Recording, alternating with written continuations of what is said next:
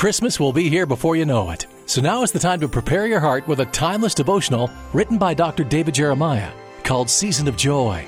Enter the Christmas season with restored hope, resounding joy, reassuring peace, and renewed faith. This inspirational book is yours for a gift of any amount in support of Turning Point. And for a gift of $100 or more, you'll receive a 4-pack to share the Season of Joy with others. Learn more at davidjeremiah.ca. That's davidjeremiah.ca.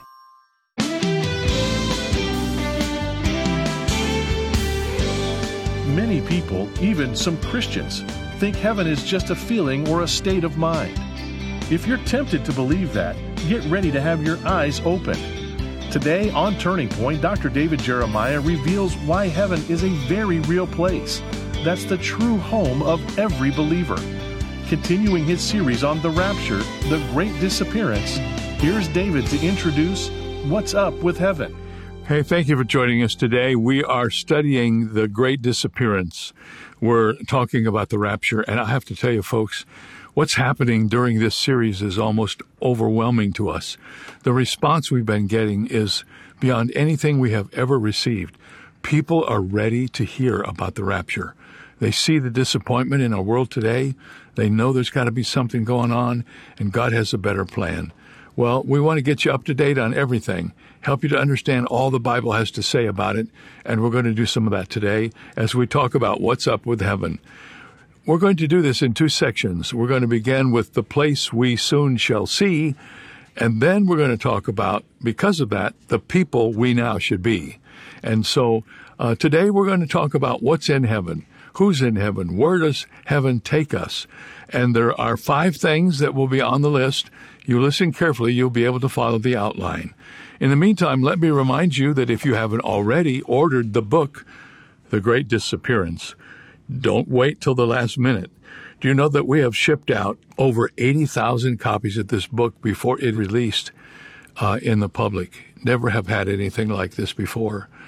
There is such a demand for this that is, it's compelling to us. So if you haven't gotten your copy yet, you can get a copy of this at any store where they sell good books, and you can also get a copy from Turning Point by just sending a gift of any size and asking for your copy.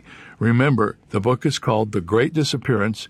It contains everything we're talking about on the air every day, and it's yours for a gift of any size. Ask for it when you write today. Here's part 1 of What's Up with Heaven. As far as I can determine, in America today, there is no city or community or township called heaven. But there used to be. That's right. According to the Texas State Historical Association, the little settlement of Heaven, Texas, was organized in 1924. It was located near Farm Road 769 in Cochran County, and other than the name, its main attraction was its proximity to the Atchison, Topeka, and Santa Fe Railroad. Sadly, things didn't pan out for the residents of Heaven. The town was caught up in a bitter struggle with its neighboring town, Morton, Texas, in 1925, and both towns wanted to be recognized as the Cochran County seat.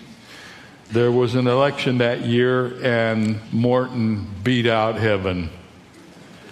It didn't sit well with the people from Heaven. Unsatisfied, they contested the results, and insinuating the election had been rigged, higher powers officially awarded the county seat to Morton after all. And soon later, Heaven was abandoned. It's humorous, isn't it, to think about a group of people trying to set up their version of heaven on earth? But it begs the question, well, if heaven is on earth, what will it be like in reality when heaven becomes heaven? So in this message, I want to tell you a little bit about that. We've spent a lot of words recently talking about the rapture of the church, which is that moment when Jesus will come from heaven and catch up those who are Christians and reunite them with those who have already died, and together they will be ushered into heaven to spend eternity with the Lord. The title of my message today is What's Up with Heaven? What specifically can we expect to encounter when we get to heaven? Well, of course, in a word, everything. Everything that's most precious and dear to you and me. Everything that is important to a Christ follower. All of that's in heaven. Everything we need or desire will be found in heaven once we pass through the magnificent gates, either by death or by being caught up with Christ at the rapture. But I want to tell you some things that are in heaven that might surprise you, and other things that might just affirm what you already know. Here are some examples to show you the place we soon shall see. First of all, our real estate is in heaven. The word heaven is mentioned almost 700 times in the Bible. 33 of the 39 Old Testament books talk about heaven. 21 of the 27 books in the New Testament talk about heaven. The language of the Bible speaks of heaven as a place that is high, lofty, and lifted up. John 14 says, "Let not your heart be troubled. You believe in God, believe also in me. In my Father's house are many mansions. If it were not so, I would have told you. I go to prepare," listen to this, "a place for you. And if I go to prepare a place for you, I will come again and receive you unto myself, that where I am, there you may be also." Jesus spoke those words in the upper room on the night before he was crucified. He had just told his disciples that he would die for them on the cross, and he explained that he would be buried and resurrected and that he was going back to heaven. And they were confused by this. They didn't understand anything that we understand today about the rapture, and they were filled with sorrow. And Jesus told them they should not be troubled, but he says, "I'm going to go and prepare a place for you, and then I'm going to come and get you and take you to that place." The Apostle Paul spoke of Christ as ascending to heaven to sit at God's right hand, listen to this, in the heavenly places.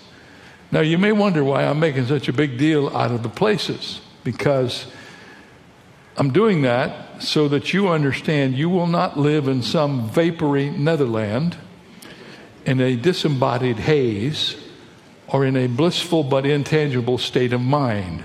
The Bible refers to heaven as a specific place. It is not a state of mind. Sometimes the Bible refers to heaven as a country, which implies the vastness of its territory. Sometimes the Bible refers to heaven as the celestial city, which brings to mind buildings and streets and residence and activity. Sometimes the Bible refers to heaven as a kingdom, which speaks of organization and government. In the passage I quoted from John 14, Jesus refers to heaven as my Father's house. Oh, I love that name for heaven. For me, there's something intimate and sweet and personal about heaven when we talk about it as my Father's house. It's no longer an empty space. In my mind's eye, I see a home, and Jesus promised that if we put our trust in him, he would prepare a place for us in our Father's house that will serve as our heavenly home. I must confess to you, I'm not sure I ever had forgiven my parents for selling my father's house. When my parents got old, they told me that they were downsizing. I didn't know what that meant. But I found out that what that meant was they were moving out of the house that I grew up in, my father's house, and they were moving into a mobile home. Instead of now going home to see my mom and dad in my father's house, I had to go to a place where I had never been before, and I did not like that. And I probably won't ever sell my home until somebody sells it after I'm gone, because I don't want my kids going through what I went through about the Father's house. There's something special about going home to the place you grew up in, going to the room that you slept in. Even now when I go back to Cedarville where this house is, I drive by it and remember that was the home that I grew up in. What a special thing God did for us when he said that when we die or when Jesus comes back, we're going to the Father's house. We're going to be with God. Our residence, our real estate is in heaven. It's the Father's house.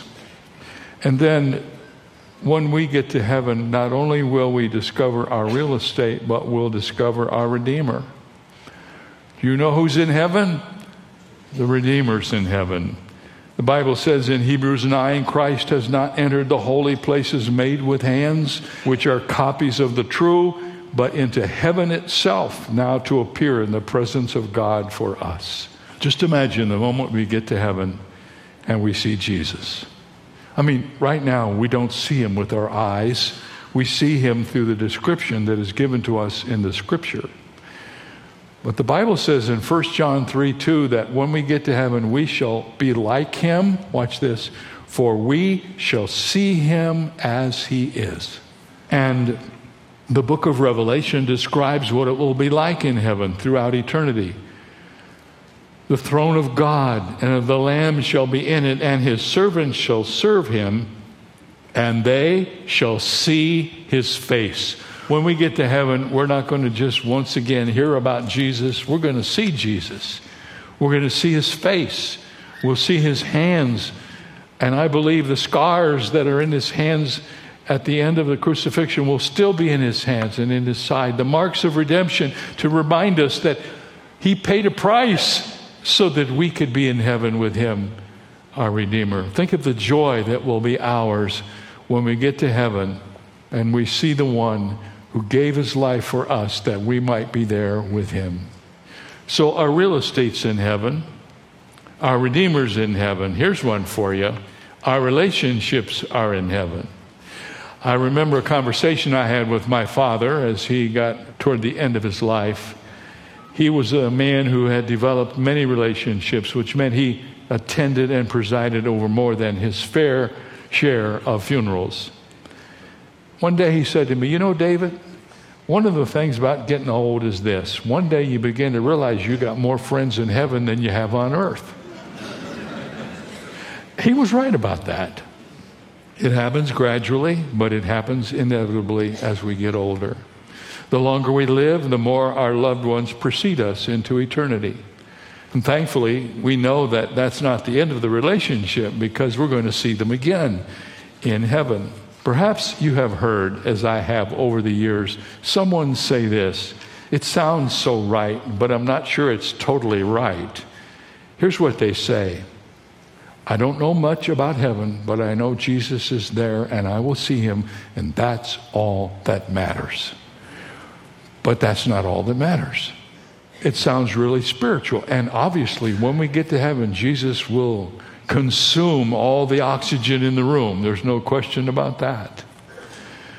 But I like what Graham Scroggie said in one of his writings about this. He said, if I knew that never again I would recognize the beloved one with whom I spent more than 39 years of my life on this earth, my anticipation of heaven would not be what it should be. To say that we shall be with Christ and that will be enough is to claim that there we shall be without the social instincts and affections which mean so much to us down here. Life beyond cannot mean impoverishment, but the enhancement and enrichment of life as we have known it here at its best. What Scroggie is saying is this: if you know people down here, if you're friends with people down here, if you love people down here, when you get to heaven, that won't be any less. In fact, heaven will be all over it. All the things that weren't right will be right. So when you get to heaven, you get Jesus first and foremost, but you get all the rest too. You get all the relationships you had here with people who are Christians. Maybe this is the first year you've been without your spouse. I'm going to tell you, one day you'll be with that spouse again. One day you'll be with that child again. One day you'll be with that grandparent again. And your relationships will not be diminished. They won't be less than they are. Here, they will be much greater. And yes, Jesus is at the top of the list. But you get Jesus and all the rest too. Your relationships are in heaven. And then the Bible says your residence is in heaven. Heaven is precious to us because we're citizens of heaven. Did you know that? Philippians 3:20 says, our citizenship is in heaven, from which we also eagerly await for the Savior, the Lord Jesus Christ.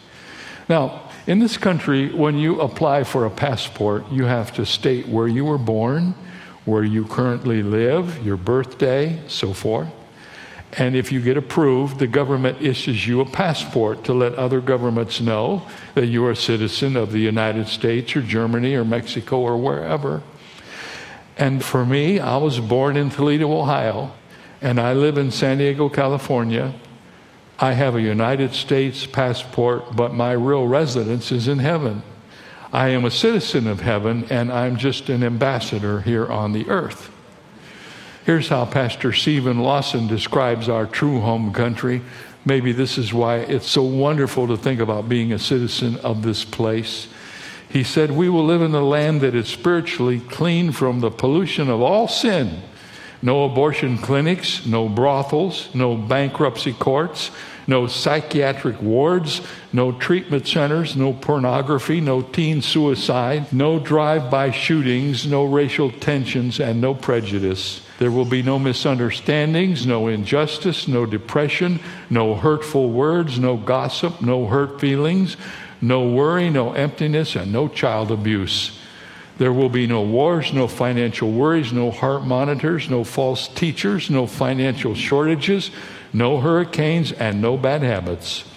We will never need to confess sin. We will never need to apologize. We will never need to straighten out a strained relationship. Never have to resist Satan again. Never have to resist temptation. No, never. Hey, that sounds like heaven. That's what heaven is like. Amen. So let me just tell you how to review this and how to view this in your own life. As Christians, we are not citizens of earth who are going to heaven. We are citizens of heaven who are traveling through the earth. Let that reality change the way you live each day. This world is not our home. We're just passing through. We're citizens of heaven trying to make it through earth on our way to the place where we ultimately will be in the Father's house when we get home. Our real estate is in heaven. Our Redeemer is in heaven. Our relationships are in heaven. Our residence is in heaven. And one more, our riches are in heaven. Here's what the book of Matthew teaches us. Do not lay up for yourselves treasures on earth, where moth and rust destroy and where thieves break in and steal, but lay up for yourselves treasures in heaven, where neither moth nor rust destroys, and where thieves do not break in and steal. For where your treasure is, there your heart will be also. Now, what a statement that is. It tells us how we can send our riches to heaven. The only way you can get your treasures from here to there is by investing in God's work. Friends, there are no U-Haulets following a hearse. There are no pockets in a shroud. You cannot take your money with you to heaven. You cannot take your house with you to heaven. You cannot take your car, your boat, your clothing, but you can take other people with you. And that's how you take riches to heaven. There are only two things going from the earth to heaven: souls of human beings and the Word of God. Whatever you invest in those two things will be in heaven as an investment you've made there, and your riches will be there. So if you're trying to build equity in heaven, you have to invest your time and your talents and your treasure in the Word of God and in the souls of men and women. Every bit of energy you put into the propagation of the gospel to people of the world, all that you do to enhance the Word of God so that it can be understood and taught, and everything you do to teach the Word of God, help people understand the Word of God, you are investing in heaven, and those riches are in heaven waiting for you. And the Bible says they cannot be destroyed, they cannot be stolen. And as someone who has lost a couple of really nice suits because of moths, the moths can't get them either. So the only things going from earth to heaven our eternal souls, and the Word of God. So that's the place we soon shall be. Let me review. Our real estate is in heaven. Our Redeemer is in heaven. Our relationships are in heaven. Our residence is in heaven. And our riches are in heaven. But now I want to tell you that the Bible tells us this is not just pie in the sky by and by. That we don't just now get to say, oh boy, we're going to heaven. No, the Bible teaches us that what we think about the future has a great deal to how we live our lives today. So, point number 1 is the place we soon shall be. And point number 2 is the people we now should be. And if you understand the Bible, you know that to be the truth. The Bible tells us we're to lift up our heads because our redemption is drawing nigh. The Bible tells us to set our minds on things above and not on things on the earth. And the New Testament constantly affirms that what we believe about heaven affects how we live now.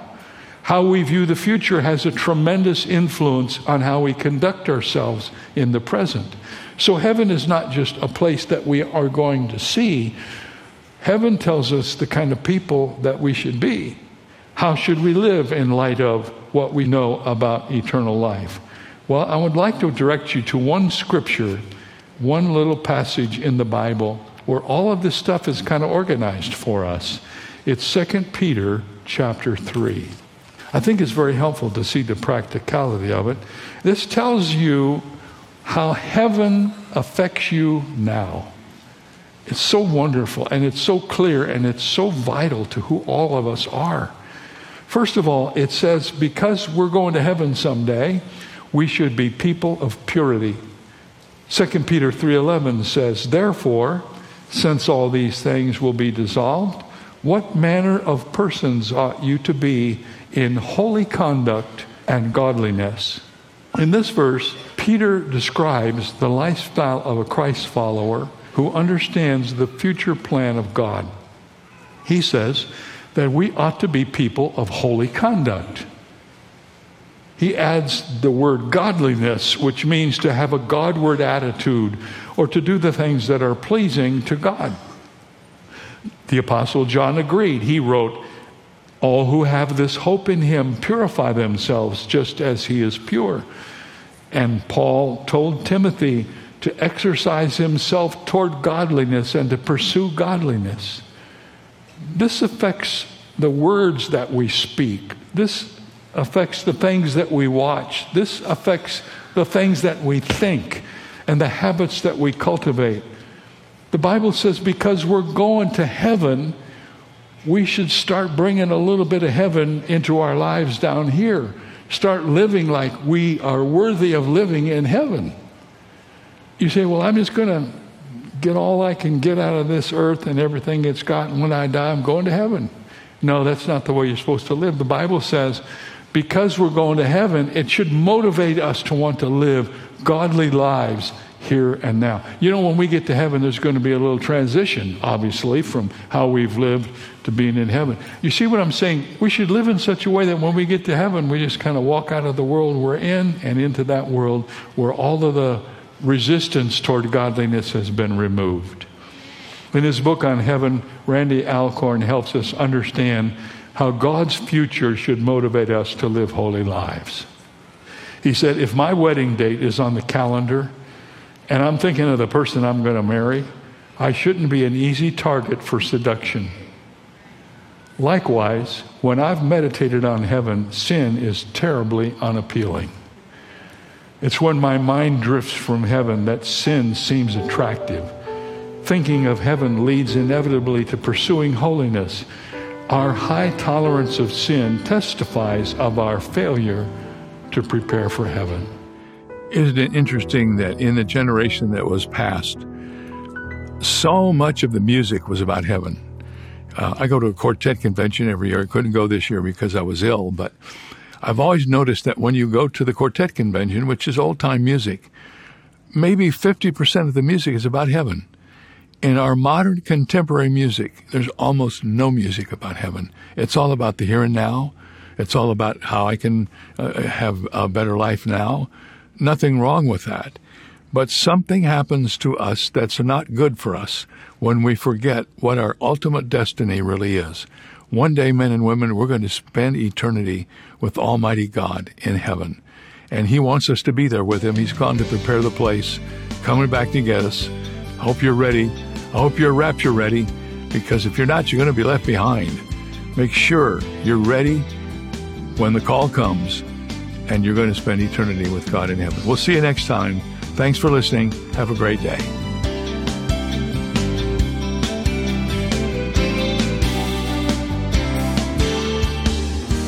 For more information on Dr. Jeremiah's series, The Great Disappearance, please visit our website, where you'll also find 2 free ways to help you stay connected: our monthly magazine, Turning Points, and our daily email devotional. Sign up today at davidjeremiah.ca/radio. That's davidjeremiah.ca/radio. Or call us at 800-946-4300. Ask for your copy of David's new hardcover book, The Great Disappearance. 31 Ways to be Rapture Ready. Informative and inspiring, it's yours for a gift of any amount.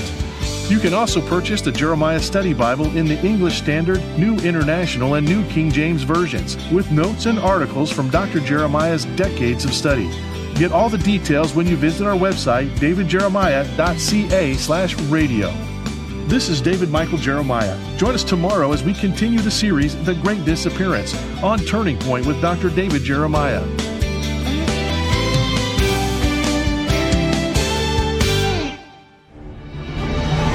Take the young ones in your life on an unforgettable journey that will get them excited about the Word of God with Airship Genesis Legendary Bible Adventures from Turning Point.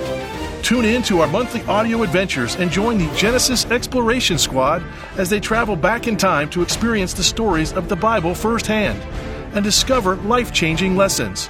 Also available is the Airship Genesis Kids Study Bible, packed with the biblical content specifically written for kids, from trusted Bible teacher Dr. David Jeremiah. You can also download our Airship Genesis mobile game on your favorite smart device and play as your favorite characters in this puzzle adventure game as the squad experiences the life of Jesus firsthand. Just go to your app store and type the keywords Airship Genesis. For more details or to order a copy of the Airship Genesis Kids Study Bible, visit our website at airshipgenesis.com/Bible. That's airshipgenesis.com/Bible. Depending on your age, you may remember the book published by the famous psychiatrist Carl Menninger. In 1973, he wrote, "Whatever Became of Sin?" It's a good question, even more appropriate nearly 4 decades later. It seems no one is sinful anymore. Instead, people who do wrong are immature or foolish or ill. Those words do apply to some people, of course, but the Bible also applies the sin word to everyone. It says that all have sinned, that is, all are sinners, and have fallen short of God's standards. But it also points to the answer, forgiveness through the grace of Jesus Christ. This is David Jeremiah encouraging you to get on the road to new life. Discover God's solution for sin on Route 66. Route 66, driving the word home. Log on to Route66Life.com. Start your journey home today.